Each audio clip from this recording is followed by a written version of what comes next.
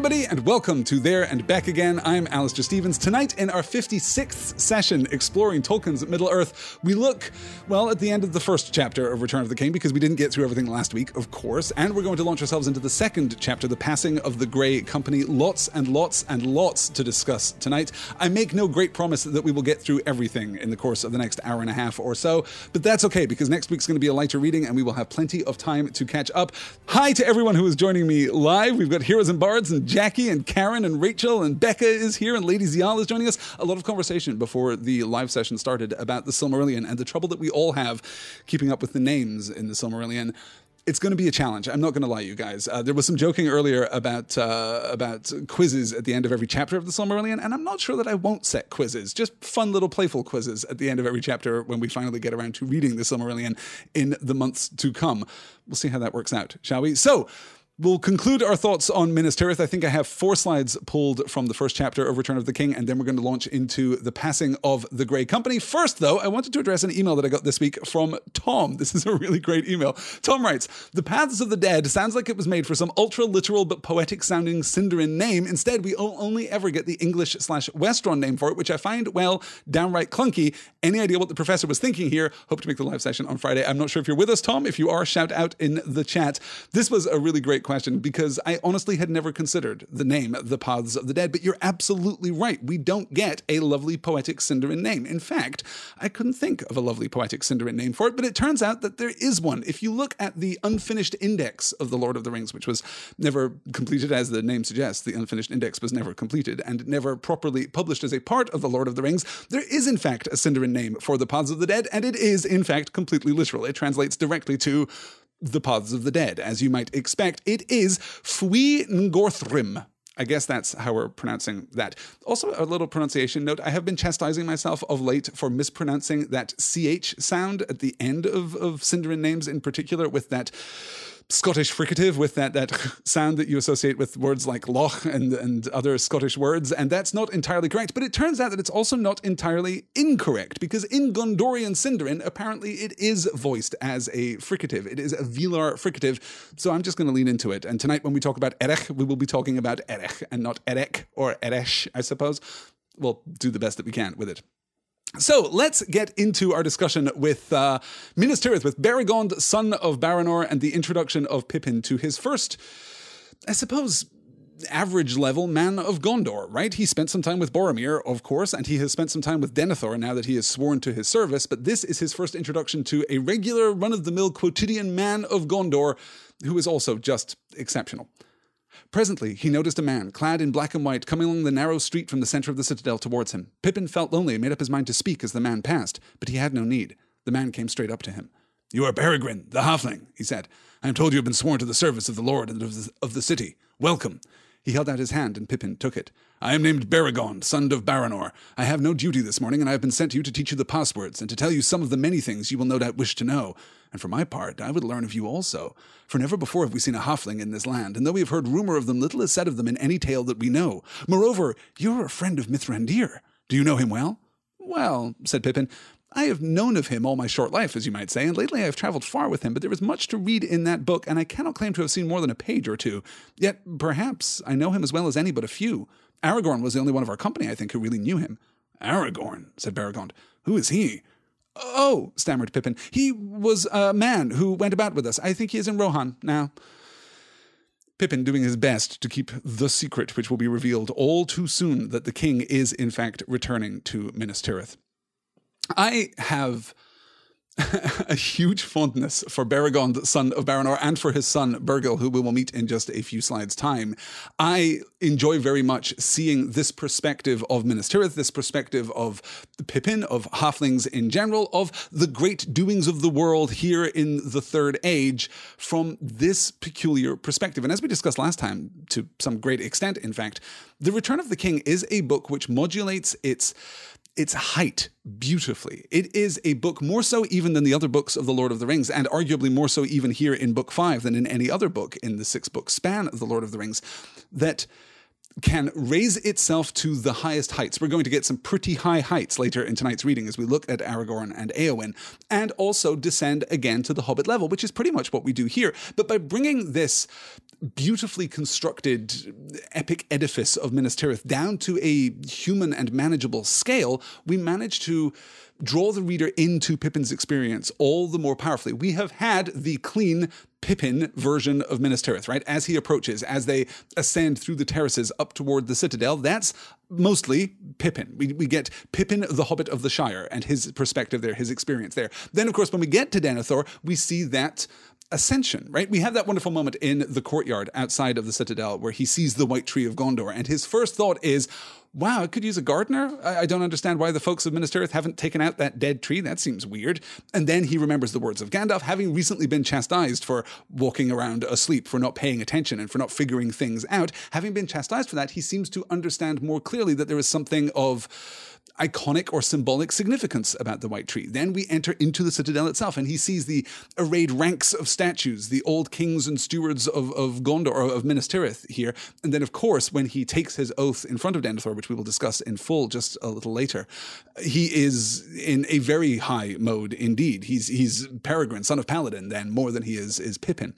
And introducing Beregond allows us to see a similarly low perspective in a very different context, right? Beregond is just a man of Gondor. That is his whole deal. He is actually named for one of the previous stewards of Gondor, the 20th steward of Gondor, where Denethor is the 26th steward. But Beregond is just a man of Gondor, and that perspective is much more recognizably familiar, comfortable, I suppose, much more recognizably hobbitish than any other potential perspective that we could get in Minas Tirith. Denethor is not going to give us this perspective. Even Faramir would not give us this perspective. This is a boots on the ground kind of perspective of Minas Tirith, and this gives us an entry point into, well, a great deal of foreboding, because this is when they are looking out together over the city walls after discussing some small matters of Minas Tirith and Pippin's journey. They're looking out over the city walls, and they see the shadow rising in the east. Perhaps a cloud, perhaps a mountain, perhaps a coming darkness beyond the Anduin River toward Mordor. Beregond is concerned about the hopes for Minas Tirith, the hopes for Gondor in general at this point. And then they hear the cry of the Nazgul, this awful and terrifying force passing high above them. And this actually takes us to the aftermath of the Nazgul's flight. For a time, they sat together with bowed heads and did not speak. Then suddenly Pippin looked up and saw the sun was still shining and the banners still streaming in the breeze. He shook himself. "It is past," he said. "No, my heart will not yet despair. Gandalf fell and has returned and is with us. We may stand, if only on one leg, or at least be left still upon our knees." "Rightly said," cried Beregond, rising and striding to and fro. "Nay, though all things must come utterly to an end in time, Gondor shall not perish yet. Not though the walls be taken by a reckless foe that will build a hill of carrion before them. There are still other fastnesses and secret ways of escape into the mountains. Hope and memory shall live still in some hidden valley where the grass is green." "All the same, I wish it were over for good or ill," said Pippin. "I am no warrior at all and dislike any thought of battle, but waiting on the edge of one I can't escape. Waiting on the edge of one I can't escape is worst of all. What a long day it seems already. I should be happier if we were not obliged to stand and watch, making no move, striking nowhere first. No stroke would have been struck in Rohan, I think, but for Gandalf." "Ah, there you lay your finger on a sore that many feel," said Beregond. "But things may change when Faramir returns. He is bold, more bold than many deem.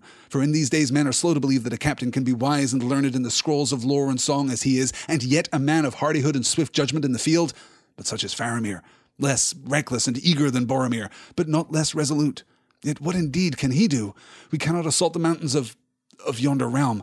Our reach is shortened, and we cannot strike till some foe comes within it. Then our hand must be heavy." He smote the hilt of his sword. Pippin looked at him, tall and proud and noble, as all the men that he had yet seen in that land, and with a glitter in his eye he thought of the battle. "Alas, my own hand feels as light as a feather," he thought, but he said nothing. "A pawn, did Gandalf say? Perhaps, but on the wrong chessboard." Pippin recognizing there that dissonance between his previous experience and his imminent experience, I suppose. The story in which he thought he had found himself and the story in which he has actually found himself. This passage always stands out to me most notably for Beregond's assessment of Faramir, a wise and insightful perspective on Faramir, and yet one that is, because Beregond is simply a man of Gondor, one that is clearly intended to be emblematic of the response of the city as a whole, of Gondor as a whole. This is the first time that we have seen anyone else talk about Boromir in these terms, right? Boromir is presented to us as the most Gondorian. He is peak Gondorian. And we had a question mark kind of float over that in the last reading when we were looking at this notion that, as Gandalf asserts, Denethor possesses more of the Númenórean blood than any man yet living, except perhaps Faramir, right? Boromir does not. Boromir is not clearly and cleanly of that Númenórean descent in the way that Faramir is. And when we think of that Númenórean descent, what do we think of? Well, we think of being bold, more bold than many deem. For in these days men are slow to believe that a captain can be wise and learned in the scrolls of lore and song as he is, and yet a man of hardihood and swift judgment in the field, but such is Faramir. Faramir embodies not just the tradition of lore and song, of diplomacy and of gentle rule that we have seen, well, not so much in Gondor, honestly, but in other parts of Middle-earth. He doesn't just embody those virtues that we associate with the Shire and with Rivendell and with the gentler lands west of the Misty Mountains. He is also possessed of this swift judgment and resolute valor in the field of combat. That is Faramir's reputation here in the streets of Minas Tirith. That is the reputation that has filtered down to a man like Baragon. That's his perspective on the other son of the king, I suppose. And we're inclined here to accept that freely, of course, because of our personal connection with Faramir that we saw back in the Two Towers, that was established so forcefully back in the Two Towers, but also because Denethor has been, well, less respectful of Faramir than he ought to be. You'll remember in the last reading him calling out, my son, using the singular there to describe the death of Boromir and wishing that Faramir had gone in his stead because now Minas Tirith needs Boromir, not Faramir, and Gandalf chastising him for it. We've already kind of leaned into that idea that Denethor is misaligned in his loyalty toward his son, in his unequal love for his sons. And of course, we get the shadow, the darkness that is coming, the shadow that has lain over the distant lands to the east of yonder realm, as Baragon says here, catching himself in this description of Mordor. He will not use that word. And we also get the resistance. We get the triumph of hope over despair. It is past, says Pippin. No, my heart will not yet despair. Gandalf fell and has returned and is with us. We may stand, if only on one leg, or at least be left still upon our knees. Which is a very martial metaphor for Pippin, I think, but an entirely appropriate metaphor for Peregrine, son of Paladin. Rightly said, cried Baragon, rising and striding to and fro. That rising and striding reminds me of the injunction that Tom Bombadil lays upon the hobbits after he has rescued them from the Barrowdowns, telling them to run upon the grass, right? To take physical action and to be connected to the world is to cast off the shadow of despair from your heart. And Baragon here, instinctively, apparently, is leaning into that. Nay, though all things must come utterly to an end in time, Gondor shall not perish yet. Okay, let's be fatalist about this. In the end, everything's going to fall. But not today. Not, as someone might say, this day. Not though the walls be taken by a reckless foe that will build a hill of carrion before them, there are still other fastnesses and secret ways of escape into the mountains. Hope and memory shall live still in some hidden valley where the grass is green. We could leave Minas Tirith? Like, Gondor isn't anchored in this place? Again, an interesting and novel perspective in this passage that does not connect with what Denethor has told us, does not connect really with what Gandalf has said about Gondor. All through the book to this point, we have presented Minas Tirith as the last bastion. This is going to be the battlefront. The war will be won or lost depending on whether or not Minas Tirith stands, but Baragon sees a different alternative. He sees some hope at least of escape, and there is no hope of escape. Ultimately, I think that we know from our privileged position as readers of this book that there is no hope for escape, that the shadow of Mordor will fall across all Middle-earth, and if Minas Tirith falls, if Gondor falls, then everything is going to fall. Everything will come to an end, and there is no hidden valley where the grass is green that will remain safe for very long, but in a sense, that doesn't matter, because Baragon, while dedicated to the defense of Minas Tirith, is also speaking here of hope, valiant hope, that we can take our hits and still endure. We don't have to put all of our faith, all of our hope on the defense of Minas Tirith, that even if we are beaten here, we shall still resolutely, recklessly have hope. Let's see how that works out when we get to the Battle of Pelennor Fields. So Pippin and Baragon go about their business. They talk a little more, then they part, and Pippin ends up in the company of Bergil, son of Baragon. "Greetings," said the lad. "Where do you come from? You're a stranger in the city." "I was," said Pippin, "but they say I have become a man of Gondor." "Oh, come," said the lad. "Then we are all men here. But how old are you, and what is your name?" "I am 10 years already, and shall soon be 5 feet. I am taller than you, but then my father is a guard, one of the tallest. What is your father?" "Which question shall I answer first?" said Pippin. "My father farms the land around Whitwell, near Tuckborough in the Shire. I am nearly 29, so I pass you there, though I am but 4 feet, and not likely to grow any more, save sideways." 29, said the lad, and whistled. "Why, you are quite old as my Uncle Iorlas. Still," he added hopefully, "I wager I could stand you on your head or lay you on your back."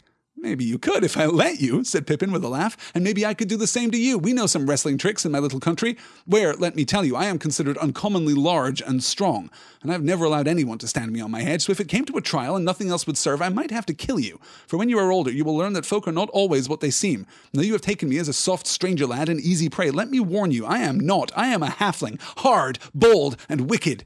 Pippin pulled such a grim face that the boy stepped back a pace. But at once he returned with clenched fists and the light of battle in his eye. "No," Pippin laughed. "Don't believe what strangers say of themselves either. I am not a fighter, but it would be politer in any case for the challenger to say who he is." The boy drew himself up proudly. "I am Bergil, son of Beregond of the Guards," he said. "So I thought," said Pippin, "for you look like your father. I know him, and he sent me to find you." Bergil here, Valiant Star being the direct translation from Gondorian Sindarin there. Beregond, his father, Bold Stone. You'll see at the end of Beregond, of course, the same root word as gives us Gondor, the land of stone. So Beregond has been granted that in his name, to, as I say, named for the previous steward. This is a lovely interaction, and again, we're playing with perspective here. We've had the perspective of a man of the guard, one of the tallest, as Bergil tells us proudly, right? Tallness equaling greatness here in Gondorian culture, as it kind of did in Numenorian culture too. The bigger you are, the greater you are. That seems to be pretty consistent throughout Gondorian and the sub-Numenorian cultures.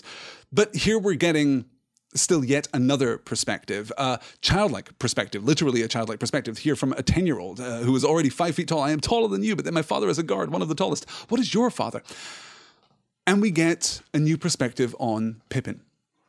This playfulness, this competitive spirit here, this wrestling that he proposes with Bergil is interesting. "Maybe I could do the same to you. We know some wrestling tricks in my little country where, let me tell you, I am considered uncommonly large and strong, and I have never allowed anyone to stand me on my head." Is Pippin considered uncommonly large and strong? Well, no. Certainly we have no attestation here in the text that suggests that that is the case. "So if it came to a trial and nothing else would serve, I might have to kill you. For when you are older, you will learn that folk are not always what they seem, and though you have taken me for a soft stranger lad and easy prey, let me warn you, I am not. I am a halfling, hard, bold, and wicked." These are, of course, not words that we would use to describe hobbits at all. Hard, bold, and wicked? Well, no. Certainly not hobbits of the Shire, or not many hobbits of the Shire. Wicked? Well, we'll talk about that, of course, when we return to the Shire at the end of this volume. This playfulness, this posturing from Pippin is really interesting and, to my mind at least, unprecedented in The Lord of the Rings. I don't think that we have seen hobbits take quite this stance, take quite this position, be quite so playful. But of course, Pippin isn't just a hobbit now. Now he is a man of Gondor. They say, "I have become a man of Gondor," which of course, technically, legally, crucially, he has. He has sworn an oath to Denethor. He is now he rejected and resented being called a man in the previous reading, of course, but he is of Gondor now, and that seems to have altered his perspective a bit. I don't want to overstate this or overread this. He is clearly playing with the child, right? He is responding playfully to this youth that has accosted him so and is so full of questions and curiosity. But still, he is playing with him in a way that doesn't read to me completely in accord with what we have seen from hobbits previously, not even from Pippin previously. I like this read very, very much. Pippin is channeling Gandalf here. This is such a Gandalf thing to do, says Heroes and Bards. That's true, isn't it? That's a really nice interpretation, Heroes and Bards. Good catch. Yeah. Senator Claus also saying, "And in this corner, Belgil, son of Beregond, and in this corner, Pippin the Falcon took." Yeah, it's probably going to be an underwhelming match. I'm not sure that either one of them is going to be a great warrior in this particular instance, but it would be entertaining, at least, I'm sure. Okay. Let's keep pushing on. We've got to get to the end of the reading. We see the arrival of the captains of the Outlands with the support troops for Minas Tirith against the coming battle. There are far fewer than expected, of course, because some force has been ravaging the Outlands, particularly those to the south. We'll probably circle around and deal with that later. We also get the brilliantly named Imrahil, Prince of Dol Amroth. More on Dol Amroth later. So few reinforcements have come to Minas Tirith, fewer certainly than are expected. Pippin returns to Gandalf's lodgings and he finds the wizard there, and we conclude our chapter with the coming darkness here. The lodging was dark, save for a little lantern set on the table. Gandalf was not there. Gloom settled still more heavily on Pippin. He climbed on the bench and tried to peer out of a window, but it was like looking into a pool of ink. He got down and closed the shutter and went to bed. For a while he lay and listened for sounds of Gandalf's return, and then he fell into an uneasy sleep. In the night he was wakened by a light, and he saw that Gandalf had come and was pacing to and fro in the room beyond the curtain of the alcove. There were candles on the table and rolls of parchments. He heard the wizard sigh and mutter, "When will Faramir return?" "Hello," said Pippin, poking his head round the curtain. "I thought you had forgotten all about me. I am glad to see you back. It has been a long day." "But the night will be too short," said Gandalf. "I have come back here, for I must have a little peace alone. You should sleep in a bed while you still may. At the sunrise I shall take you to the Lord Denethor again. No, when the summons comes, not at sunrise. The darkness has begun. There will be no dawn." This is the dawnless day. And Gandalf here is obviously feeling the stress of all that is coming upon Minas Tirith in the days ahead. Let's transition into Chapter 2 and look at the passing of the Grey Company, which we're actually going to begin by looking at the timeline. I mentioned last week that the timeline was going to be a little complicated because from the end of the Two Towers, we jump back in time to start Chapter 1 of The Return of the King, and then we jump further back in time to start Chapter 2. As you'll see, this is an excerpt from the timeline that I laid out for you all in last week's session, but I've added some new parts here in bold. So March 5th, the parley with Saruman, the Palantir is thrown down, Frodo and Sam arrive at Morannon. They're beholding the Black Gate and deciding this is probably not the way that we're going to get into Mordor now that you mention it. And that is where we begin Chapter 2 of Book 5. So that's on March 5th. On March 8th, Frodo, Sam and Gollum leave Heneth Anun for the Crossroads. That's the beginning of Chapter 1. That's where we meet Pippin and Gandalf riding up to Minas Tirith. Aragorn, or actually kind of crossing the wilds to the northwest of Minas Tirith. That is when Aragorn takes to the Paths of the Dead. That's March 8th. Then on March 9th, Gandalf and Pippin reach Minas Tirith, Frodo and Sam reach the Morgul Road, and Aragorn departs from Erech. That is the end of this week's reading, which we may not even get to this week. So now you can see how this complicated timeline is beginning to take shape. We conclude the Two Towers, we jump back for the first chapter of The Return of the King, then we jump back further still to begin the second chapter of The Return of the King, the passing of the Grey Company, which begins with some ominous words. Gandalf was gone, and the thudding hoofs of Shadowfax were lost in the night when Merry came back to Aragorn. He had only a light bundle, for he had lost his pack at Parth Galen, and all he had was a few useful things he had picked up among the wreckage of Isengard. Hasafel was already saddled. Legolas and Gimli with their horse stood close by. "So 4 of the company still remain," said Aragorn. "We will ride on together, but we shall not go alone as I thought. The king is now determined to set out at once. Since the coming of the winged shadow, he desires to return to the hills under cover of night." "And then whither?" said Legolas. "I cannot say yet," Aragorn answered. "As for the king, he will go to the muster that he commanded at Edoras 4 nights from now, and there I think he will hear tidings of war, and the riders of Rohan will go down to Minas Tirith. But for myself, and any that will go with me—" "I for one," cried Legolas. "And Gimli with him," said the dwarf. "Well, for myself," said Aragorn. "It is dark before me. I must go down also to Minas Tirith, but I do not yet see the road. An hour long prepared approaches." "Do not leave me behind," said Merry. "I have not been of much use yet, but I don't want to be laid aside like baggage to be called for when all is over. I don't think the riders will want to be bothered with me now, though of course the king did say I was to sit by him when he came to his house and tell him about the Shire." "Yes," said Aragorn, "and your road lies with him, I think, Merry. But do not look for mirth at the ending. It will be long, I fear, ere Theoden sits at ease again in Methuseld. Many hopes will wither in this bitter spring." So Gandalf and Pippin have departed, and now the rest of the force that didn't take Isengard, I suppose, sealed the fate of Isengard. The rest of the riders of Rohan must decide their fate. King Theoden is going to take the bulk of the riders and is going to go to the muster of Rohan, where they are going to assemble their massed force to come down to Minas Tirith to the aid of Gondor against the coming foe. And Aragorn has to decide his path. He has to figure out where he is supposed to go. He cannot yet determine or discern the right course of action. This is going to be a challenge for him. And this is somewhat akin to the Aragorn that we saw at the beginning of the Two Towers, right? Riven by a kind of indecision and a kind of regret. It is not yet clear the path that he should take, but it will, in short order, become clear. The Dunedain come. We meet Halbarad, who has brought 30 men south in response to the summons that we will later figure out has been sent by Galadriel to Rivendell, plus the brothers Elrohir and Elladan, the sons of Elrond, the elder brothers of Arwen. And though it isn't explicit anywhere in Tolkien's text, it is thought that Elrohir and Elladan are actually twins, that they are the twin sons of Elrond. We get this quote when we are actually introduced to them. Presently Eomer came out from the gate, and with him was Aragorn and Halbarad bearing the great staff close furled in black, and two tall men, neither young nor old. So much alike were they, the sons of Elrond, that few could tell them apart, dark-haired, grey-eyed, and their faces elven fair, clad alike in bright mail beneath cloaks of silver grey. They were also, we know from extra-textual references, born in the same year. So it does seem likely that Elrohir and Elladan, the sons of Elrond, are actually twins, which is a really nice detail. That black staff that Halbarad is carrying too is the banner that was woven by Arwen. We're going to get a feigned reveal of that right at the end of this chapter, and then it is going to be a signifier of the greatest moment of eucatastrophe in all of Tolkien in just a few chapters' time. So let's pay some close attention to that banner when we get there. Becca asking, do elf twins have special powers? No, I don't think so. Certainly not that we get attested to in this book, but who knows? You know what? If you want to make up some special elf twin powers, then by all means do so. That's just a fan fiction work that we can all undertake together. Good. Good. Joseph pointing out the only power to mess with Elrond, a la Fred and George. Yeah, basically, Elrohir and Elladan are the Fred and George Weasley of Tolkien's Legendarium. I think there are way too many similarities to overlook. Absolutely. Good.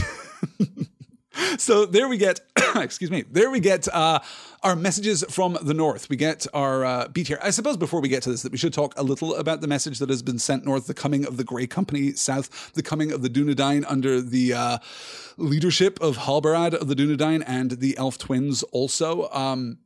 30 men have come south, and this is one of the very few instances that we get of any kind of number at all associated with the Dunedain. This is the number upon which we can speculate about the population of the Dunedain in the north. There aren't many of them. Apparently, there aren't many of them. Now, we must remember that this message was sent from Galadriel to Elrond at Rivendell, and he then went out and found Halbarad, and he dispatched the force south, and they came with all haste. They came with a great deal of haste, in fact, south to meet Aragorn at this point. So it is possible that 30 was the total number of men at arms, of skilled warriors that they could marshal within a very narrow frame of time, but it does seem as though the population of the Dunedain is not that great. It doesn't seem as though there are that many of them up there. Halbarad is a really great character. We don't get much of him, and I haven't pulled much from him in tonight's reading, but he's a pretty great character, as it turns out. So these are the messages that have come down from the north. Then the riders set out again, and Aragorn for a while rode with the Dunedain. And when they had spoken of tidings in the north and in the south, Elrohir said to him, I bring word to you from my father. The days are short. If thou are in haste, remember the paths of the dead. Always, my days have seemed to me too short to achieve my desire, answered Aragorn. But great indeed will be my haste ere I take that road. That will soon be seen, said Elrohir. But let us speak no more of these things upon the open road. And Aragorn said to Halbarad, What is that you bear, kinsman? For he saw that instead of a spear he bore a tall staff, as if it were a standard, but it was close furled in a black cloth bound with many thongs. It is a gift I bring to you from the Lady of Rivendell, answered Halbarad. She wrought it in secret, and long was the making. But she also sends words to you. The days now are short. Either our hope cometh, or all hopes end. Therefore I send thee what I have made for thee. Farewell, Elfstone. And Aragorn said, Now I know what you bear. Bear it still for me for a while. And he turned and looked away to the north under the great stars, and then he fell silent and spoke no more while the night's journey lasted. Grim foreboding. The days are short, echoed there by Elrond and by Arwen. The days are short. If thou are in haste, remember the paths of the dead, says Elrond. Just wanted to give you a nudge if things aren't working out terribly well down there in Rohan. Hey, remember the paths of the dead. It's always an option. It's all, just, you can set it in your GPS. Siri will guide you there. It'll all be fine. And then the message from Arwen too. The days now are short. Either our hope cometh or all hopes end. Therefore I send thee what I have made for thee. Farewell, Elfstone. Therefore I send thee what I have made for thee. Either our hope cometh or all hopes end. Either we triumph, either we get what it is that we hope for, or all hope is done, and we are left with naught but despair. Therefore, because this is the most dire of exigencies, I send to you the thing that I have made for you. Farewell, Elfstone. It's really rather lovely, and as I say, we'll get a beat right at the end about the banner. right at the end of tonight's reading, or at the end of this chapter, probably not tonight's reading, but we will get a beat right at the end of this chapter about the banner, which is a great tease, a reveal that in no way reveals, and then it will be ultimately revealed for us when we get to the battle sequence later. Yes. Let me see here. Glow and Sun saying, one time Apple Maps led me to the paths of the dead. Yeah, pretty bad place to wind up. I mean, it is a shortcut. Like, you can't argue that it's a shortcut. In fact, now would be as good a time as any. Can I do this elegantly? I guess I can. Look at that. Hey, you guys, it's lotrproject.com. I wanted to show you the map here so that we can get a rough sense of what is going on. So we begin here in the northwest. Right there in the northwest, under the menu, you can see Isengard and the Vale of Nan Curanir. You can see the Fords of Isen to the south. You can see Helm's Deep to the southeast of there. Then the Westfold coming down the flank of the mountains there to Edoras across the river Snowbourne.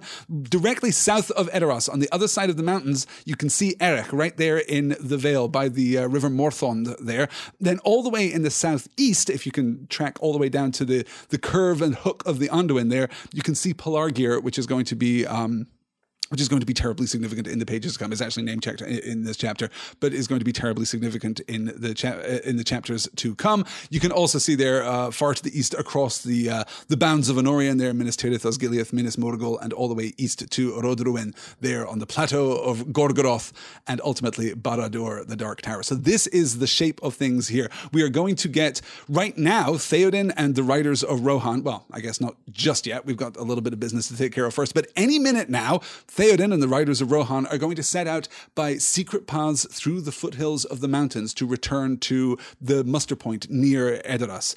Aragorn and Legolas and Gimli are not going to take those secret paths. They are instead just going to dash hell for leather across the plains because they need to get back to Edoras faster. That is a tactical decision that is made by the Riders of Rohan, of course, to deflect the all-seeing eye of Saruman, which isn't really all-seeing, turns out, can quite easily be foiled. And I was just thinking about this the other day. For all that the Eye of Sauron is represented as this great and potent force in Middle-earth, it's not actually that powerful, right? It doesn't actually manage to discern that much. And when it does discern something in the pages to come, before we get to the end of tonight's reading, it's because Aragorn wants it to. Well, more on that when we get to the Palantir. So, as I say, there you can see Edoras there just to the south of the Snowbourne, and on the other side of the mountains, Erech, where we will end this chapter. So those are the messages from the north. Let's move into Merry, excuse me. Yes, Jackie saying the eye is very easily distracted. Squirrel! Yeah, basically. And Aragorn is about to present it with one hell of a squirrel. Yeah. Let's move into Merry giving his oath. I'm going to read this, and then we're going to actually do a little compare and contrast on Merry's oath and Pippin's oath from last time. I did spend longer in the last session discussing Pippin's oath than I had planned to, so we'll skim it a little bit. As I say, we've still got a lot of material to cover this evening, so bear with me as we move through this. The king was already there, and as soon as they entered, he called for Merry and had a seat set for him at his side. "It is not as I would have it," said Theoden, "for this is little like my fair house in Edoras, and your friend is gone who should also be here. But it may be long ere we sit, you and I, at the high table in Methazeld. There will be no time for feasting when I return thither. But come now, eat and drink, and let us speak together while we may, and then you shall ride with me." "May I?" said Merry, surprised and delighted. "That would be splendid." He had never felt more grateful for any kindness in words. "I'm afraid I'm only in everybody's way," he stammered, "but I should like to do anything I could, you know." "I doubt it not," said the king. "I have had a good hill pony made ready for you. He will bear you as swift as any horse by the roads that we shall take. For I will ride from the burg by mountain paths, not by the plain, and so come to Edoras by way of Dun Harrow, where the Lady Éowyn awaits me. You shall be my esquire, if you will. Is there gear of war in this place, Éomer, that my sword thane could use?" "There are no great weapon hoards here, lord," answered Éomer. "Maybe a light helm might be found to fit him, but we have no mail or sword for one of his stature." "I have a sword," said Merry, climbing from his seat and drawing from its black sheath his small, bright blade. Filled suddenly with love for this old man, he knelt on one knee and took his hand and kissed it. "May I lay the sword of Meriadoc of the Shire on your lap, Theoden King?" he cried. "Receive my service, if you will." "Gladly will I take it," said the king, and laying his long old hands upon the brown hair of the hobbit, he blessed him. "Rise now, Meriadoc, esquire of Rohan of the household of Methazeld," he said.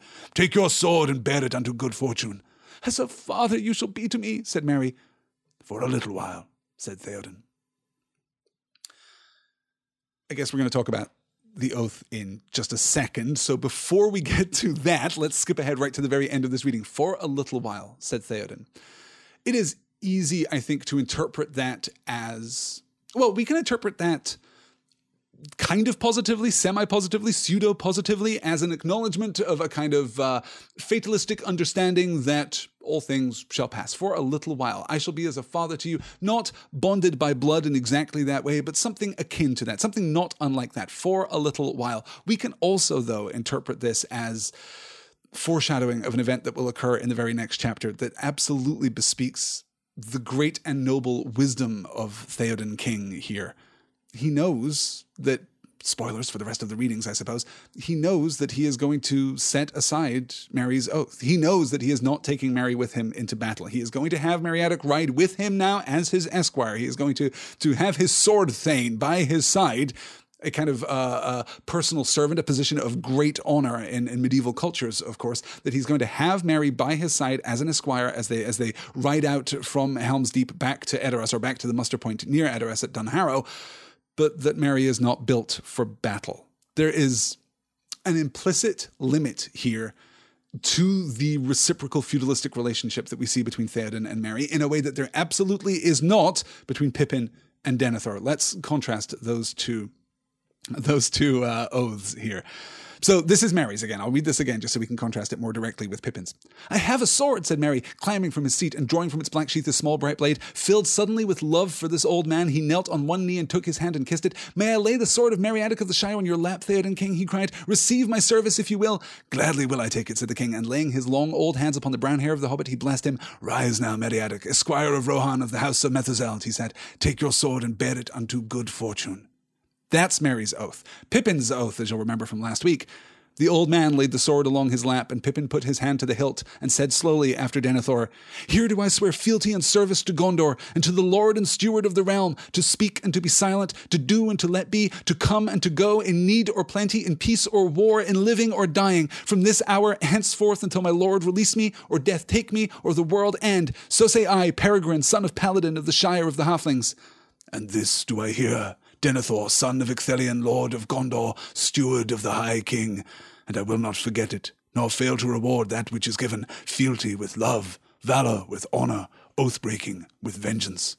Then Pippin received back his sword and put it in his sheath.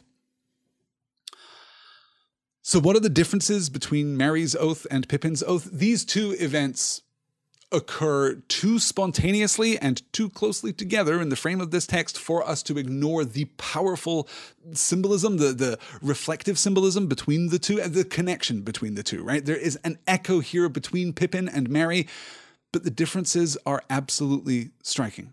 Pippin, in the first place, recites the words that Denethor gives him. He said slowly after Denethor, "Here do I swear fealty and service to Gondor," right? He is repeating a formal oath that is presented for him by Denethor. His intent, as we discussed last time, I think, is largely pure. Last time, I placed the motivation for Pippin's desire to take this oath, to pledge himself to the service of Denethor, on basic hobbitish decency, right? That this is, in a sense, the right thing to do, that he is obligated by the death of Boromir to serve this man who has lost his sons, his beloved to the point of being only son so recently. That is just an obligation that Pippin is rising to meet, but there are other elements associated with Pippin's decision too, including that stern word from Gandalf, right? When Pippin is surprised to discover that Aragorn's the king. How the hell did that happen? Why does no one tell me anything? And Gandalf says, if you've been walking around asleep, then now is the time to wake up. And then we get that second beat with the White Tree, where Gandalf's words echo in his head as he's looking at the White Tree and wondering why the gardeners haven't taken care of it. Those words echo again, and he kind of his perspective is raised, it is elevated, and then we move into the Citadel and we get the giving of the oath. Merry's experience is very different in a way. He's not caught between the low world and the high in exactly the same way, right? He has not been swept up in events as great and as pressing and as urgent as Pippin has. Pippin has literally been swept up onto Shadowfax. He is riding with a legend upon a legend to a legend, right? This is Pippin's experience now. And Merry isn't quite there. Merry's having a smaller experience. Merry's concern is that he doesn't want to be left behind like baggage. He wants to help. He wants to pitch in. Is there anything that I could do? Riding with the king excites him because he doesn't want to be left behind and he doesn't want to be an inconvenience. He wants to serve in some measure. There is a spark of heroism within the heart of this particular hobbit. And the words that he gives to Theoden at this moment are completely spontaneous. "May I lay the sword of Meriadoc of the Shire on your lap, Theoden King," he cried. "Receive my service if you will." "Gladly will I take it," said the king. He just receives it. And take there, take is much less formal, right? It's much more immediate. It is much more personally transactive than it is formally transactive, as Denethor's taking of the oath is. Chris also has a white tree tattoo. That's wonderful. Good. Chris is planning a white tree tattoo for this summer. Yes, Lady Zial, as we discussed last time, already possessed of a white tree tattoo. I think that's what we should all do for the end of There and Back Again, right? We should all just, like the cast of the Peter Jackson adaptation, all got those similar tattoos. We should all just, I think, lean into that and get white tree tattoos. Yes. Good. Yes. And Jackie calling out here, "A king is like a father to his people in a way. Merry is taking his place among the Rohirrim as Theoden's subject." Yes. Though look at the context of these oath givings and oath receivings, I suppose, right? This moment of spontaneity from Merry is met with enormous kindness. "Gladly will I take it," said the king. "Rise now, Meriadoc, esquire of Rohan of the house of Methazelt. Take your sword and bear it unto good fortune." That's what Theoden says. Contrast that with Denethor. "I will not forget it, nor fail to reward that which is given. Fealty with love, valor with honor, oath-breaking with vengeance." Theoden doesn't say, "Great, Merry, awesome, glad to have you on the team. Go see HR. We'll get all your paperwork taken care of. We'll get you the orientation. It's a busy day. We've got the mustering of Rohan to get to, but we'll make sure that you know where the bathrooms are and the fire escapes and all of that good stuff. Also, I will reward oath breaking with vengeance. Just so you know." There's none of that from Theoden. Theoden is kindly and kingly in a way that Denethor is not. And again, let's remember the context, right? Theoden immediately, potentially, interpretively, pivots to this, for a while. "As a father you shall be to me," said Merry. "For a little while," said Theoden. To my mind, acknowledging the prospect that he has no intention of taking Merry into conflict and into battle. His intent is to leave Merry with Éowyn, to leave Merry at Edoras, to leave Merry with the other folk who are not capable of fighting here in Rohan at this time. He wants to protect Merry in this way. Denethor has no interest in protecting Pippin, right? Firstly, Pippin is immediately sent off to the guard. No, you're going to go and learn to fight, which is not a stark qualitative difference, I suppose. There is a difference here between the men of Rohan and the men of Gondor. But remember, Denethor's initial purpose in taking Pippin's oath is not even about Pippin's service. It is so that he can coerce the truth from Pippin, so that the first thing that he does after receiving Pippin's oath is say, "Okay, speak, tell me everything." And even that isn't straightforward. Even that isn't a simple desire for information. He's not acting in a kingly way here, because if he was acting in a kingly way and what he really wanted was knowledge, if what he wanted was information so that he could, and misuse the word kingly there, I suppose, a stewardly way, if what he wanted was additional information so that he could make better choices in the service of Gondor, as Gandalf points out to him, he's sitting right there. Gandalf is sitting right there and knows vastly more about what is going on than Pippin does. And yet Denethor spends an hour talking to Pippin, because it's about Boromir. Pippin's oath to Denethor is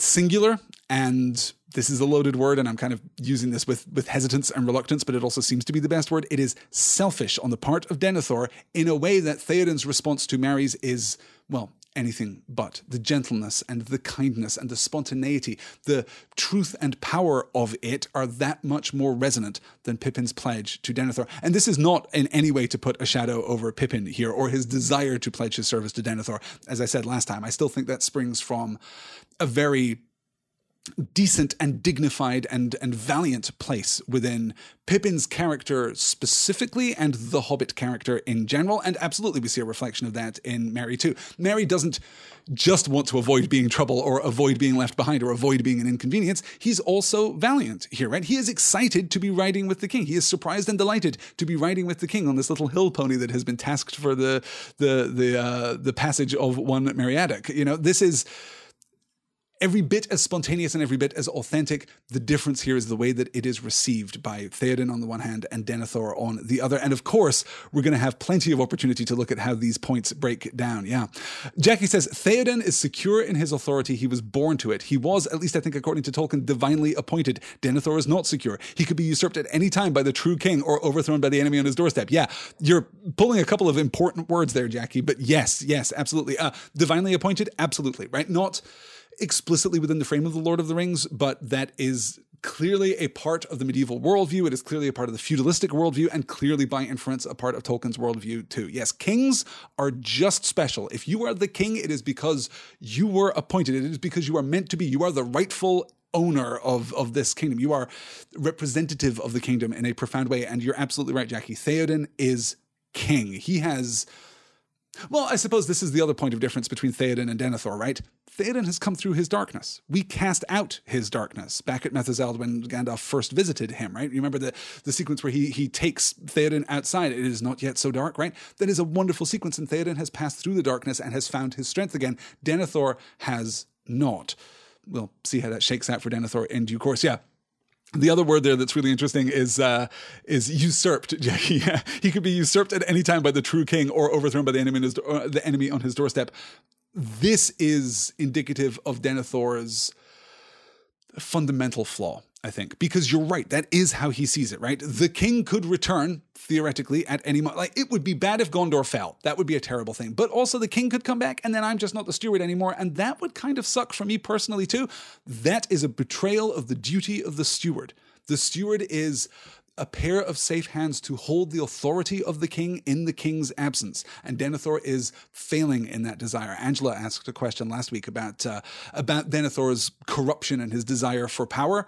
Well, hey, it's no surprise that the blood of Numenor runs so strong in him, right? The Numenorean blood, kind of a double-edged sword. It doesn't always turn to goodness and valor and virtue the way that it does in the body of Aragorn, for example, right? Numenorean blood also ran in the veins of Ar-Pharazôn before he launched the assault on Valinor and cracked the world as a result, or caused the cracking of the world as a result. So Numenorean blood, kind of a double-edged sword. Numenorean pride, absolutely a double-edged sword.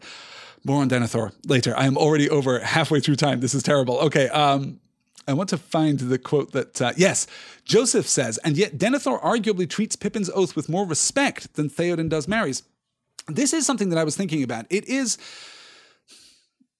I don't want to overstate it, right? I don't want to come away from this discussion thinking Theoden is the best king in Middle-earth and Denethor is terrible. He's a villain. He's like Saruman at this point. That's not true. That's absolutely not true. And we must, of course, observe and honor the difference between Rohan and Gondor. We must honor the difference between Minas Tirith on the one hand and Edoras on the other, or Helm's Deep as it may be on the other.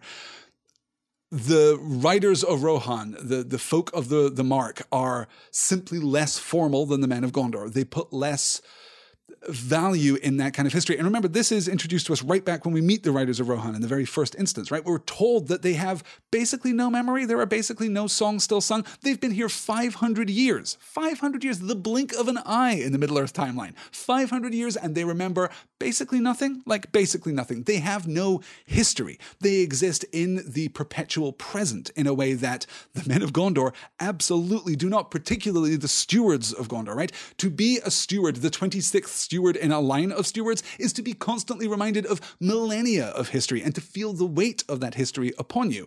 So Denethor is the focal point of a established and complex and enormously significant and weighty history of man. Also, you know, the difference in their inheritance there too, right?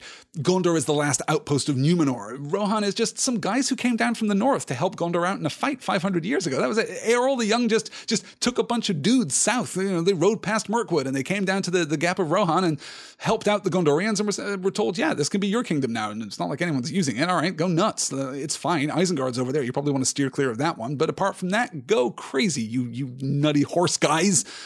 There's a stark difference in the tone and the texture of kingship because there is a stark difference in the tone and the texture of nationhood, of identity at a very, very fundamental level here. The spontaneous declaration by Merry and the extemporaneous receipt of that, like, gladly will I take it, said the king. Rise now, Meriadoc, esquire of Rohan of the household of Medethouth, take your sword and bear it unto good fortune.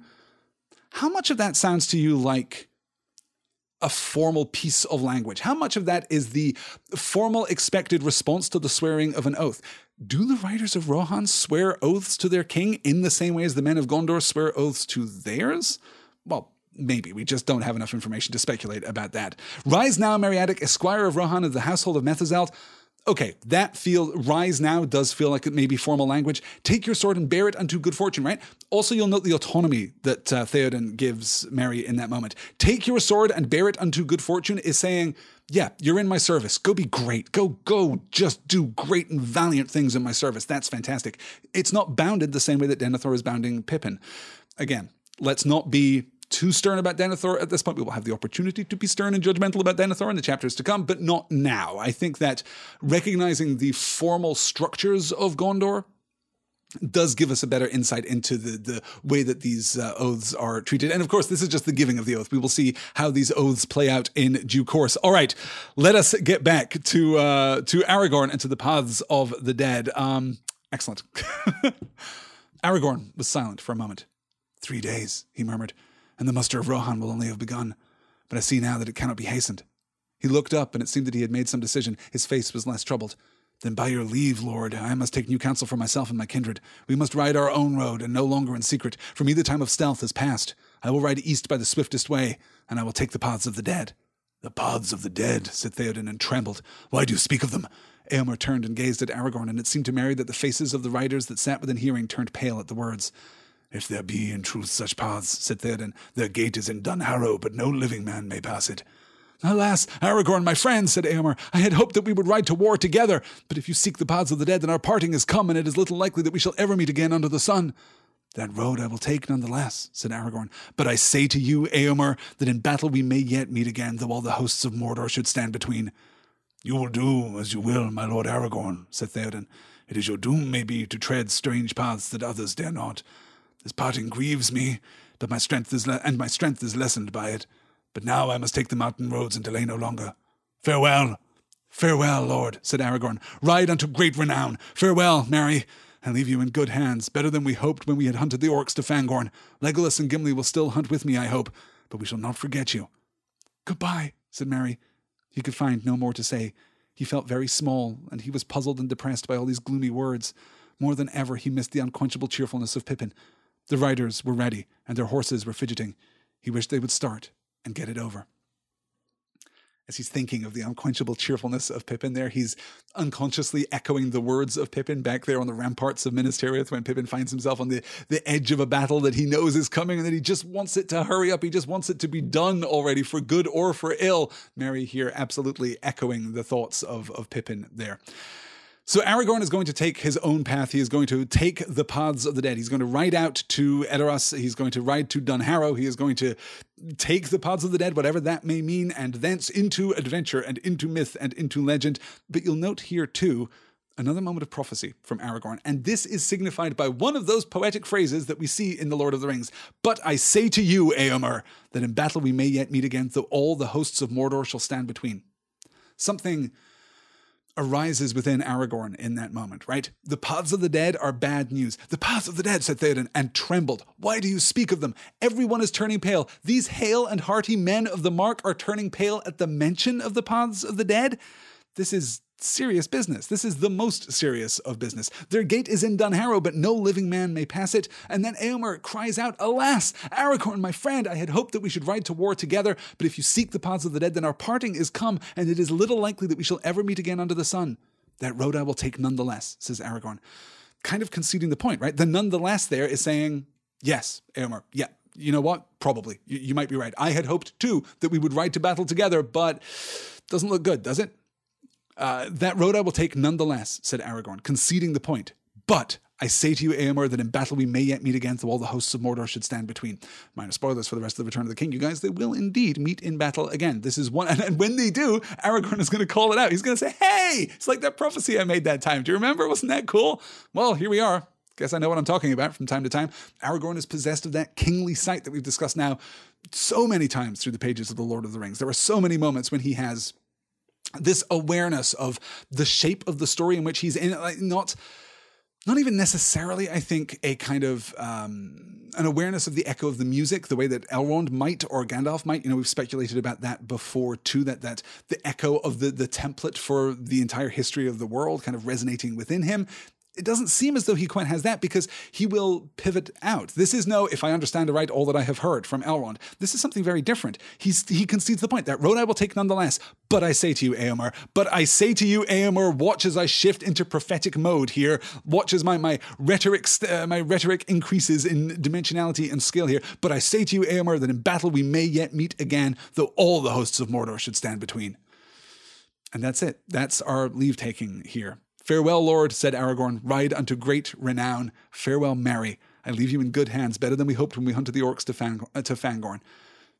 The parting of the fellowship broken again once more. The last kind of, in a sense, because of the disassociation of the Hobbit, this always feels to me like the last breaking of the fellowship, right? Because now there is no single thread of continuity that carries us back to the Shire. There's no single thread of continuity that carries us back to Bree, even, right? Aragorn and Legolas and Gimli together since the Council of Elrond, maybe. I mean, I know that's when the Fellowship is formed. Like, I understand that that's the point of transition there, but there is now no connection between all of the doughty hobbits that left the Shire behind, besides Frodo and Sam, of course. But even Frodo and Sam, you'll remember at this point in the story, are parted. Frodo has been taken by the enemy and Sam is left alone. All four of the hobbits at this point in time alone. Well, I suppose not technically at this point in time if we're looking at the date, but at this point in the narrative, all four hobbits alone now and unaided.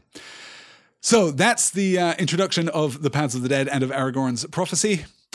And Aragorn spends some time away. He spends some time all by himself. He spends some time in the highest tower of the burg, just kind of chilling, just kind of, thinking his Aragorn thoughts, thinking how good it is to be the king. And then we get the conversation with Gimli and Legolas about looking in the Palantir. A struggle somewhat grimmer for my part than the Battle of the Hornburg, answered Aragorn. I have looked in the stone of Orthanc, my friends. You've looked in that accursed stone of wizardry, exclaimed Gimli with fear and astonishment in his face. Did you say aught to him? Even Gandalf feared that encounter. You forget to whom you speak, said Aragorn sternly, and his eyes glinted. What do you fear that I should say to him? Did I not openly proclaim my title before the doors of Edoras? Nay, Gimli, he said in a softer voice, and the grimness left his face, and he looked like one who has laboured in sleepless pain for many nights. Nay, my friends, I am the lawful master of the stone, and I had both the right and the strength to use it, or so I judged. The right cannot be doubted. The strength was enough. Barely. He drew a deep breath. It was a bitter struggle, and the weariness is slow to pass. I spoke no word to him, and in the end I wrenched the stone to my own will. That alone he will find hard to endure, and he beheld me. Yes, Master Gimli, he saw me, but in other guise than you see me here. If that will aid him, then I have done ill, but I do not think so. To know that I lived and walked the earth was a blow to his heart, I deem, for he knew it not till now. The eyes in Orthanc did not see through the armour of Theoden, but Sauron has not forgotten Isildur and the sword of Elendil. Now in the very hour of his great designs, the heir of Isildur and the sword are revealed, for I showed the blade reforged to him. He is not so mighty yet that he is above fear. Nay, doubt ever gnaws him. But he wields great dominion nonetheless, said Gimli, and now he will strike more swiftly. The hasty stroke goes oft astray, said Aragorn. We must press our enemy and no longer wait upon him for the move.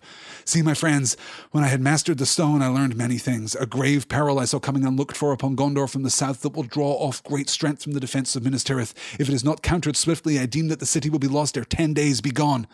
Then lost it must be, said Gimli. For what help is there to send thither, and how could it come there in time? I have no help to send, therefore I must go myself, said Aragorn. But there is only one way through the mountains that will bring me to the coastlands before all is lost. That is the Paths of the Dead. There is so much here that we could easily spend the next half hour talking about it. Honestly, we could spend the rest of the session talking about this, and might. In fact, I would really like to get to Aragorn and Éowyn tonight, but that now seems unlikely. Let's look very carefully at this passage. This is huge. So Aragorn has taken the Palantir from Orthanc, the Stone of Orthanc, and last night he gazed into it, knowing what would happen, knowing that it was a direct line to Barad-dûr, that it was a direct connection to Sauron himself, a connection that, as Gimli points out, Gandalf was fearful of. Aragorn has willingly taken on that challenge and has risen to beat it. I have looked in the stone of Orthanc, my friends. You've looked in that accursed stone of wizardry, exclaimed Gimli with fear and astonishment in his face. Did you say aught to him? Even Gandalf feared that encounter. You forget to whom you speak, said Aragorn sternly, and his eyes glinted. What do you fear that I should say to him? Did I not openly proclaim my title before the doors of Edoras? Nay, Gimli, nay, my friends. He comes back to himself from a moment of heightened emotion. You forget to whom you speak. We haven't heard Aragorn say anything like that. And I have to say, that's the line in the second edition of The Lord of the Rings. That's the line in the edition that I'm sure all of us are reading. I doubt any of us are reading the first edition of the British printing of The Lord of the Rings. But in that first edition, the line was even more stern. In the first edition, Aragorn says to Gimli, what do you fear that I should say? That I have a rascal of a rebel dwarf here that I would gladly exchange for a serviceable orc? I mean, damn, Aragorn, I get it. You're in kingly mode right now, but okay, it's just Gimli. He's just, he's concerned about such things. He's concerned about such, fell wizardry and accursed things, but yeah, pretty stern. This, though, is Aragorn uncloaked. This is Aragorn unmasked. Did I not openly proclaim my title before the doors of Edoras? Yes, I mean, you did, but there's a world of difference from proclaiming your title and divesting yourself of this shroud of rangerdom, revealing yourself in your fullest measure, as, of course, Gandalf has done previously. We've seen Glorfindel even. We've had glimpses. Remember, Frodo had that glimpse of Glorfindel unmasked in this bright light in the world. So Aragorn has now done that. Let me see here. Okay, we'll move through this in order. Nay, my friends, I am the lawful master of the stone, and I had both the right and the strength to use it, so I judged. He is the rightful master because he's the king. Remember, the stones were taken from Numenor by Elendil, by Isildur, when they fled the drowning of the continent of Numenor and came first to Middle-earth aboard their 9 ships. Remember, we discussed that last time in the reading that, in the quotation that Pippin made of the lore poem that Gandalf had uttered back at the end of The Two Towers. The right cannot be doubted. I am the king. That right is unassailable. The strength was enough, barely. And there we see a powerful point of intersection for Aragorn. I think there we see that combination of right and inherent authority, right? He is the king, as Jackie was pointing out earlier, right? Jackie was speculating earlier, and as I'm pretty happy to confirm, divinely appointed. Aragorn is just the king. That is not a question of his worth or his value. It is a nature argument. It is innate to him that he be the king of Gondor, that he be the king of the reunited kingdom of Gondor and Arnor, that he be the descendant of Elendil, that he be the descendant of Isildur, that he be the hand that wields the sword that was broken and has now been reforged. That is innate to him. That is not a thing that he can be proud of, if that makes sense, right? It is not a choice or a task or a measure that is placed upon him. It is something that is simply true of Aragorn. To be Aragorn is to have this right. The strength, though, that is the test. That is the challenge that he rose to. The strength was enough. Barely. It was a bitter struggle and the weariness is slow to pass. I spoke no word to him, and in the end I wrenched the stone to my own will. In the end, he claimed the stone from Sauron. He took the stone from Sauron's will. This thing that Gandalf was fearful of, this thing that Gandalf all but believed could not be done, has now been done by Aragorn unmasked. That alone he will find hard to endure, and he beheld me. Yes, Master Gimli, he saw me, but in other guise than you see me here. He didn't see your buddy Aragorn. He didn't see Strider the Ranger. He didn't see this road-worn and exhausted warrior from the north who has found himself now embroiled in the final conflict all the way in the south. He saw the king.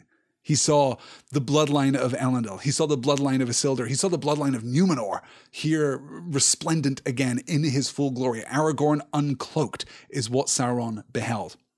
If that will aid him, then I have done ill, but I do not think so. To know that I lived and walked on the earth was a blow to his heart, I deem, for he knew it not till now. He didn't know that the heir of Elendil was still out there. The eyes in Orthanc did not see through the armor of Theoden, but Sauron has not forgotten Isildur and the sword of Elendil. Now in this very hour of his grand designs, the heir of Isildur and the sword are revealed, for I showed the blade reforged to him. He did a little, FaceTime thing with it. Sword emoji, right? He showed him Narsil. He showed him Anduril, Flame of the West. He showed him the sword that was broken and reforged. And when was the last time that Sauron saw that sword? Oh, right. Sauron saw that sword not just when it cut off his fingers, cut off his hand, cut off his arm, depending on your interpretation of the text there, but that was the moment when the ring passed from his possession into the possession of Isildur. By showing him the sword, he is effectively claiming the authority of the ring. This is one of the things that is driving Sauron now to act. He believes, as we know from previous discussions, Sauron already believes that the forces in the West have the ring. He cannot conceive of a scheme to destroy it or even to hide it. He can only conceive of the desire to use it. He can only think in terms of the desire to make manifest his will, to wield the immense power of the One Ring. And now he has every reason to believe that the One Ring is in the possession of the heir of the guy who took it in the first place. The guy who is the rightful king of this kingdom, and Sauron is too canny and wise to discount the power of that kingship there. And it is true, of course, that Sauron, let's take a look at that. I showed the blade reforged him. He is not so mighty yet that he is above fear, nay, doubt ever gnaws him. And as Gimli says, but he wields great dominion nonetheless, and now he will strike more swiftly. The hasty stroke goes oft astray, said Aragorn. We must press our enemy and no longer wait upon him for the move.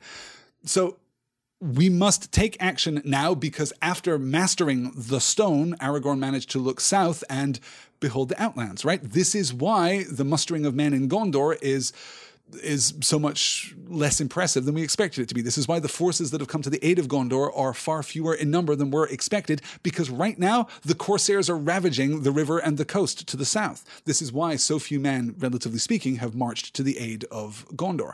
And Aragorn knows about this. And without the aid of those troops, Gondor is going to fall 10 days. That's it. I give it 10 days tops, and then it's going to fall.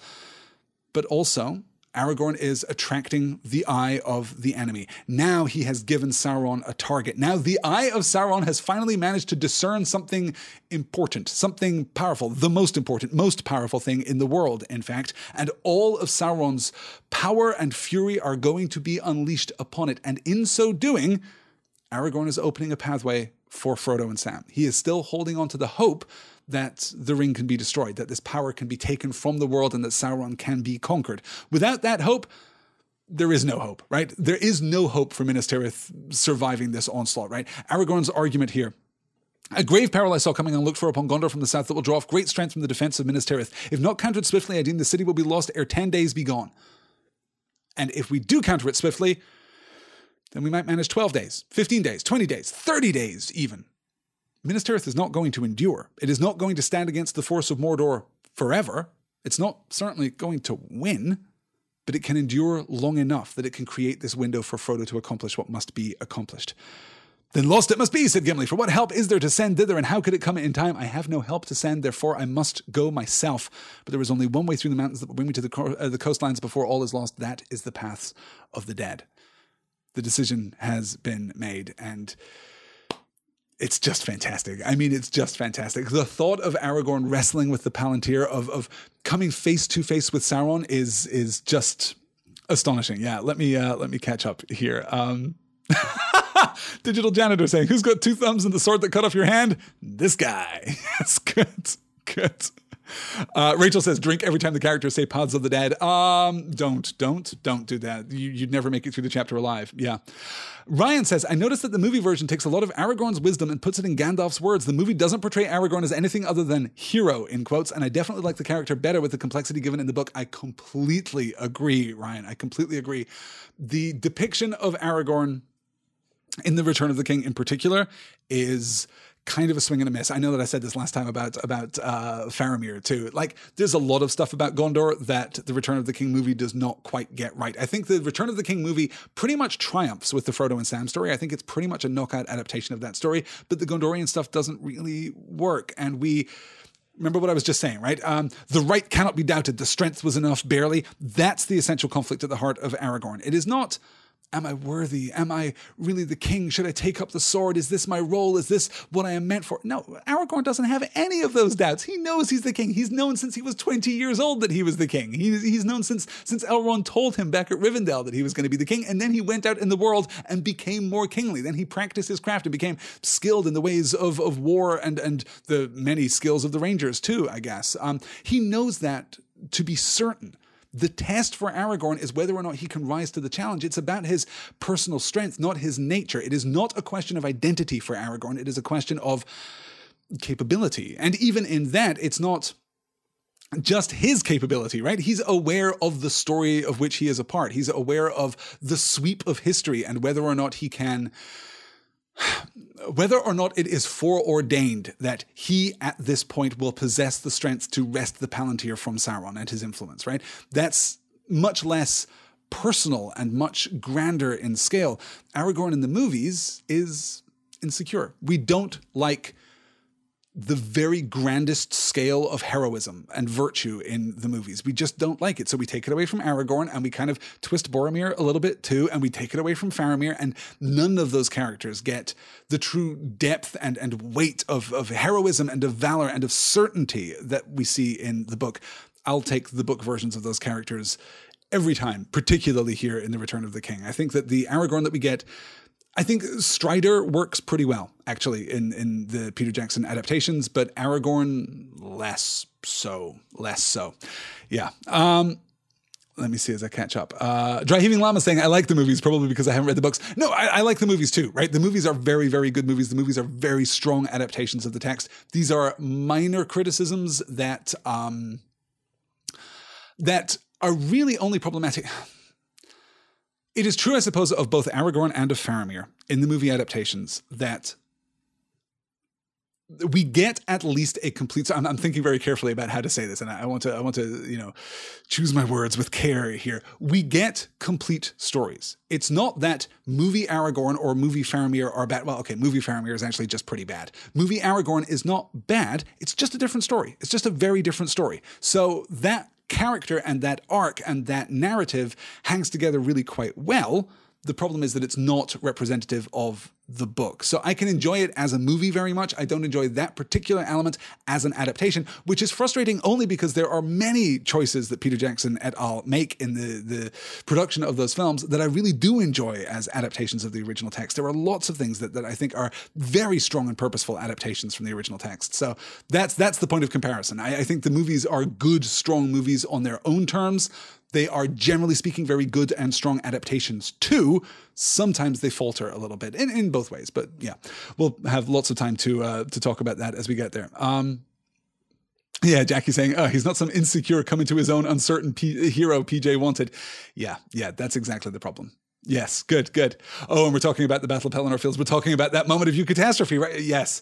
Boy, we'll talk about that one. Well, actually, no, we're not going to talk about that when we get to it in the book, because in the book, we're going to be consumed with what is a beautiful passage. Okay, let's move into, how much time do I have left? Let's move into the words of Malbeth the Seer and talk a little about the Paths of the Dead, I guess, and then we're going to probably call it quits for this week before we get to Aragorn and Eowyn, which means we're going to have a heck of a reading next week. Let me tell you guys, it's going to be a fantastic wall-to-wall, nothing but hits, nothing but club bangers session next week. I'm looking forward to it already. Thus spoke Malbeth the Seer in the days of Arvedui, last king at Fornos, said Aragorn. Over the land there lies a long shadow, westward reaching wings of darkness. The tower trembles. To the tombs of kings doom approaches. The dead awaken, for the hour has come for the Oathbreakers. At the stone of Erech they shall stand again, and hear there a horn in the hills ringing. Who shall the horn be? Who shall call them from the grey twilight, the forgotten people, the heir of him to whom the oath they swore? From the north shall he come, need shall drive him, he shall pass the door to the paths of the dead. Dark ways, doubtless, said Gimli, but no darker than these staves are to me. If you would understand them better, then I bid you come with me, said Aragorn, for that way I now shall take, but I do not go gladly, only need drives me. Therefore only of your free will would I have you come, for you will find both toil and great fear, and maybe worse. I will go with you, even on the paths of the dead, and to whatever end they may lead, said Gimli. I also will come, said Legolas, for I do not fear the dead. So this is one of the two prophecies of Malbeth the Seer, previously of Fornost. Fornost is the one of the great cities of Arnor, one of the great cities in Eriador. It's in the North Downs, was in the North Downs, just north of Bree. So this is absolutely a prophecy that has been passed down from the time of Arnor. This is an ancient prophecy. This is before the Dunedain were the Dunedain. This is when they still peopled the lands of Arnor, before the war with the Witch King of Angmar sent them into into hiding in the north. Malbeth's name is Sindarin for the golden word. Mal meaning gold. We've heard of that in terms of the Malorn trees, for example, and Peth becoming Beth, meaning word or voice. So the golden word of Malbeth the seer. Over the land there lies a long shadow, westward reaching wings of darkness. Check. The tower trembles, to the tombs of kings doom approaches, the dead awaken, for the hour is come for the oathbreakers. At the stone of Erech they shall stand again, and hear there a horn in the hills ringing. We're going to talk about the actual reason that the oathbreakers are still in the paths of the dead in just a bit, because we're going to get Aragorn's explanation of it in just a moment. Whose shall the horn be? Who shall call them from the grey twilight, the forgotten people? These rhetorical questions will now be answered with the heir of him to whom the oath they swore. From the north shall he come, need shall drive him, he shall pass the door to the paths of the dead. And Aragorn echoing the words of the prophecy, right? This is not Aragorn being prophetic on his own terms. This is Aragorn being prophetic by distant proxy here, because you'll note, I do not go gladly, only need drives me. Echoing the, from the north shall he come, need shall drive him. That doesn't seem to be conscious as Aragorn is reframing that particular phrase there. He seems to just be echoing it, or almost confirming the prophecy, right? Need shall drive him, need drives me. These are special and sacred words. This is the echo that has been heard across this gulf of time. This is the truth of it. Yeah. Good. I'm seeing here in the chat that Senator Claus is saying, I wish some Tolkien nerd with $1 billion would make a totally faithful adaptation of the books into movies that is super long and not necessarily easy to watch. Yeah, you and me both. I mean, we kind of have the audiobook versions, which I guess get us some distance toward that. And I have big hopes for the Amazon original video series that I am increasingly sure that the numbers associated with that series are just getting higher and higher and higher. So every time there is an update, Amazon's going to spend $500 million on this series. Amazon's going to spend $750 million on the series. Amazon is going to sell everything, and Jeff Bezos is personally going to finance every cent he has into the making of this Lord of the Rings TV series.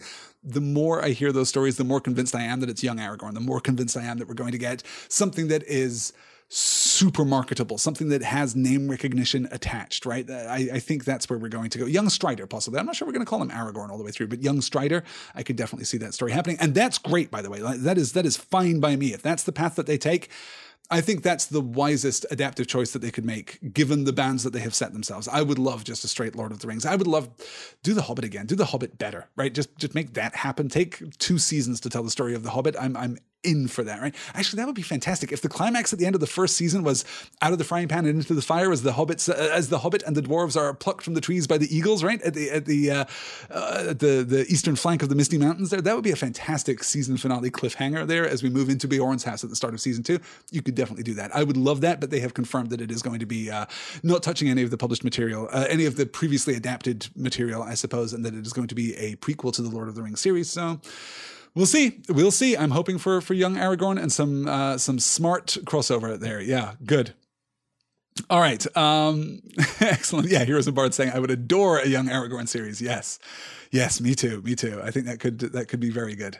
Excellent. Estelle, says Jackie. Yeah, they could definitely call it Estelle, right? I don't know that has quite the name recognition, but I mean, if they're really leaning into the Tolkien influence there, they should just give all of the names, right? Estelle, who was called Strider, who was called Aragorn, right? Yeah. Heir of Elendil, Heir of Isildur. Yeah, good. All right. Let's push on. We'll do the... Let's do Aragorn's inspirational speech here. Let's give the moment when Aragorn really raises his rhetoric once again, and then we'll wrap up for this week. This is To the Stone of Erech. That we shall know if we come to Erech, said Aragorn. But the oath that they broke was to fight against Sauron, and they must fight therefore if they are to fulfill it. For at Erech there stands yet a black stone that was brought to Dised from Numenor by Isildur, and it was set upon a hill, and upon it the king of the mountains swore allegiance to him in the beginning of the realm of Gondor. But when Sauron returned and grew in might again, Isildur summoned the men of the mountains to fulfill their oath, and they would not, for they had worshipped Sauron in the dark years. Then Isildur said to their king, Thou shalt be the last king, and if the West prove mightier than thy black master, this curse I lay upon thee and thy folk, to rest never until your oath is fulfilled, for this war will last 3 years uncounted, and you shall be summoned once again ere the end. And they fled before the wrath of Isildur, and did not dare to go forth to war on Sauron's part, and they hid themselves in secret places in the mountains, and had no dealings with other men, but slowly dwindled in the barren hills. And the terror of the sleepless dead lies about the hill of Erech, and all places where the people lingered. but that way I must go, since there are none living to help me. He stood up. Come, he cried, and drew his sword, and it flashed in the twilight hall of the burg. To the stone of Erech! I seek the paths of the dead. Come with me who will! Legolas and Gimli made no answer, but they rose and followed Aragorn from the hall. On the green there waited still and silent the hooded rangers. Legolas and Gimli mounted. Aragorn sprang upon Rohirrim. Then Halbarad lifted a great horn, and the blast of it echoed in Helm's Deep, and with that they leapt away, riding down the coombe like thunder, while all the men that were left on dyke or burg stared in amaze. It's easy, I think, to be swept up by the tonality of this, by the resonance of this, by the heroic register of this, but there is just a little part of me. There is a part of me that has been schooled in postmodern hipster ironic television specifically, right? There is a part of me that has been schooled by the flat cutaway, I suppose is what we can term it. If you've ever seen, you know, a TV show, particularly if you've ever seen like a modern sitcom, you are familiar with the flat cutaway where a character says something heroic or dramatic or brilliant or bombastic, and we cut away to a completely blank expression, a completely blank response. And I can't help it. This is my flaw here, I must admit. I can't help but think of that every time I read this passage. He stood up. Come, he cried, and drew his sword, and it flashed in the twilight hall of the burg. To the stone of Erech! I seek the paths of the dead. Come with me who will! Legolas and Gimli made no answer. Like, Legolas and Gimli give a Jim Halpert from The Office take two camera. They both kind of, okay, because they are the only ones there. To whom is Aragorn giving this rousing speech? To whom is Aragorn speaking? It's just Legolas and Gimli. Well, and in part, I think, to Aragorn himself. And, in a sense, to the pages of history, I think, right? He is kind of honoring his part in the prophetic movement of the story, I suppose, as we just saw in the previous slide, right? I have great need, like haste is necessary here, as he's echoing the words of the prophecy. We kind of get a sense of that too, as he's slipping into Isildur's higher register too.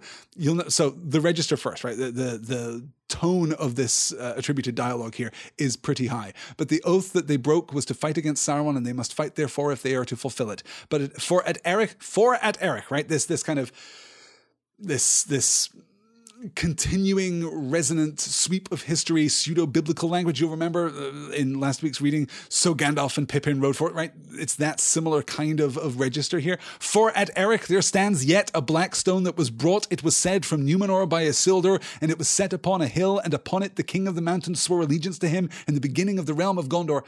I suppose we should break down the narrative here just a little bit. Exactly that, right? Isildur, shortly after the founding of Gondor, goes out to the men of the mountains, to the king of the mountains, and asks for his aid, asks for his fealty, asks for his service and fellowship and alliance. And he brings with him this great titanic black stone that he puts at the top of the hill of Erech. And the king of the mountains comes down and swears upon it, swears fealty to Isildur, swears aid to Isildur. But then, when the time comes in the intervening years, when there has been no word of Sauron, the men of the mountains have actually started worshipping Sauron. They have crafted black temples. We're going to get in our reading as we move through the Paths of the Dead reference to the body that is found by the door. That is a door to a black temple to Sauron deep within the mountains there.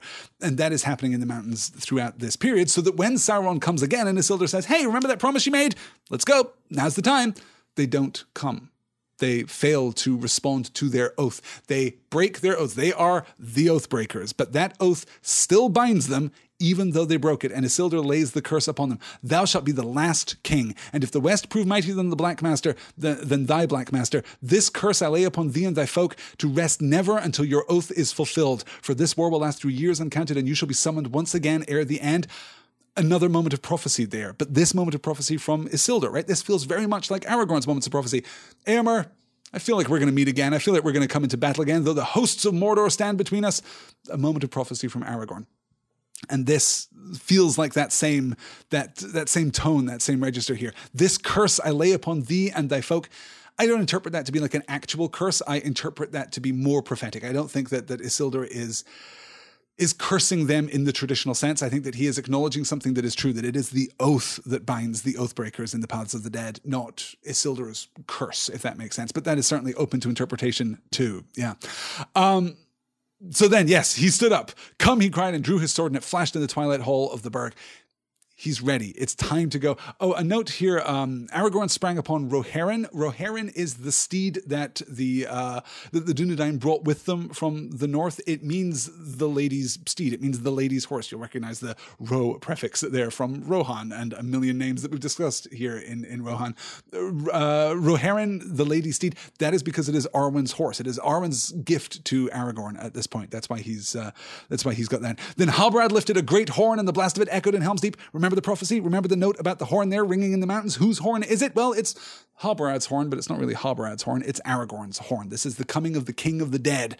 We're going to get to all of that in next week's reading. That, I think, is actually the perfect point to call it quits, because we're going to ride back to Edoras. We're going to get to Dunharrow. We're going to get to Éowyn, and then we're going to launch into some really brilliant readings. So I think we're going to call it quits there for this week. You guys, next week, we will get to the rest of Chapter 2 and Chapter 3, The Muster of Rohan. Next week will be an afternoon session. That is going to be 3 p.m. Eastern, 2 p.m. Central on, let me double check the date, April 5th. Next Thursday. We'll be back to our Thursday schedule next week on April the 5th. We've got just enough time for a question or two here. Oh boy, Tom D. Meyer asking, how much of Gandalf's nature does Aragorn know? All of it? This is kind of echoing the question that we had last time at the end of last week's session when we were talking about Gandalf's nature and who is aware of the fullest measure of that nature. Does Aragorn know Gandalf's nature? I don't think, intuitively, I don't think that Aragorn would be able to put the names to it. I don't think that Aragorn would be able to sit down and say, well, he's a Maia. They're immortal spirits from Valinor. I don't think that he would be able to put it in quite those terms. I don't think that he would be able to talk about the incarnation of the Astari into the physical bodies which they now possess, right? That's easy to lose track of, but Gandalf does possess a physical body. All of the wizards do. They all came into physical bodies when they came to Middle-earth. Gandalf died following the Battle of the Balrog. He was given, in the aftermath, a new body. That is how that whole exchange worked in the broadest sweep of it, I suppose. Does Aragorn know? Aragorn would suspect, I imagine, not just the scale of Gandalf's power, but the source of Gandalf's power. And that's not just because he knows Gandalf personally very well, and not just because he has studied at Rivendell for so many years, not just because he is close to, the greatest lore masters remaining in Middle-earth, but because he is the king. Because he is of Numenorean descent, because he has that blood, because he has that ability to perceive, right? You remember this was attributed to Faramir too, to those possessed of the blood of Numenor, right? Denethor has it, Faramir has it, Aragorn sure as hell has it. Aragorn has it in abundance. He has Numenorean blood ++. Also, he's the king. +++, right? He's got all kinds of mad skills in that particular arena. So I think, yes, I don't think that he would know like the proper nouns to attach to it, but my read of it would be that he would be pretty sure, although I suppose Gandalf's power, Gandalf's nature, Gandalf's identity are also, from a certain perspective, just kind of unfathomable, right? We want to pin this stuff down in a way that I'm not sure Aragorn would want to pin it down. I'm not sure that Aragorn would want to define it in quite the way that we do, but that would be my read, certainly. Let me see here. Does Denethor know that it is a reasonable possibility that the king could return? Does he know that an heir exists somewhere? If so, was it not his job to seek him out? If not, does that excuse any aspect of his behavior? Denethor pretty clearly does not know that the king is returning, right? Denethor pretty clearly does not know that Aragorn is imminent. Not even that there is an heir in the world, but that there is no reason to believe that there is an heir in the world, first off, right? Denethor has no reason, this isn't just lore waning in Gondor either. There is no reason to believe that there is still an heir of the line of Isildur in the world. I suppose... I'm puzzled by this question. Does it excuse his behavior? No, I don't think that it does. And I don't think that Faramir, for example, or Beregond, right? I don't think that other men of Gondor would believe that it would excuse his behavior. The fact that the king is never going to return does not mean that the power of the king defaults to the steward. It doesn't mean that there is an opening there, right? You are either the king or you are not. This is not a position to which one might ascend. This is not a position that is open for applicants at this time. This is a true and innate and fundamental part of who you are in the world. So I don't think that it would excuse it, but It is true, I think, that Denethor isn't aware of the coming of the king. He isn't aware that the king is going to return. This is why Gandalf's playing with him, right? He's teasing him throughout their whole first exchange there in the Citadel as Pippin's taking his oath. There's some playful, well, if the king should ever come again, which few hold now is likely, right? There's some teasing going on there because Gandalf knows exactly how close Aragorn is and knows exactly how this is all going to go down in the end. Denethor should be a faithful steward in a way that he is not. And that jealousy, that envy, more specifically, right? That desire for power, well, that's classic, corruption of man stuff. That's what happens to man in Middle-earth, yeah. James Broken here says, so does that mean the Gondorians don't really know about the nature of the Dunedain? They may know that the Dunedain are the remnants of Arnor if they give any thought at all to the Dunedain, right? Do they know that there are Rangers still in the north? I'm trying to think of confirmation of that. Boromir isn't astonished that there are other men in the world, right? He's not astonished that there are men in the north, and there are men still further in the north too. Descendants of Arnor, I don't know. I'm not entirely sure how the lore would stand up in Gondor there, but certainly they don't know that Aragorn is among them and is going to come back. Yeah, good. All right, that is going to do it. I think, you guys. This has been an absolute pleasure. I'm disappointed that we didn't get to talk about Aragorn and Éowyn this week, but next week, as I say, it is going to be a barnstormer of a session. I hope you will all be able to join me 3 p.m. Eastern, 2 p.m. Central next Thursday. That is April the 5th. I cannot believe that it is almost April already. And thank you so much for your patience too this week. I've been traveling around the last couple of days, so I wasn't sure that I would be able to make it back for last night's regular Thursday session. That's why we've moved it to Friday this week, but the podcast will go out, well, probably within the next couple of hours as normal. Thank you all so much for your time. Thank you so much for your company. I will talk to you all again next time. Until then, fly, you fools!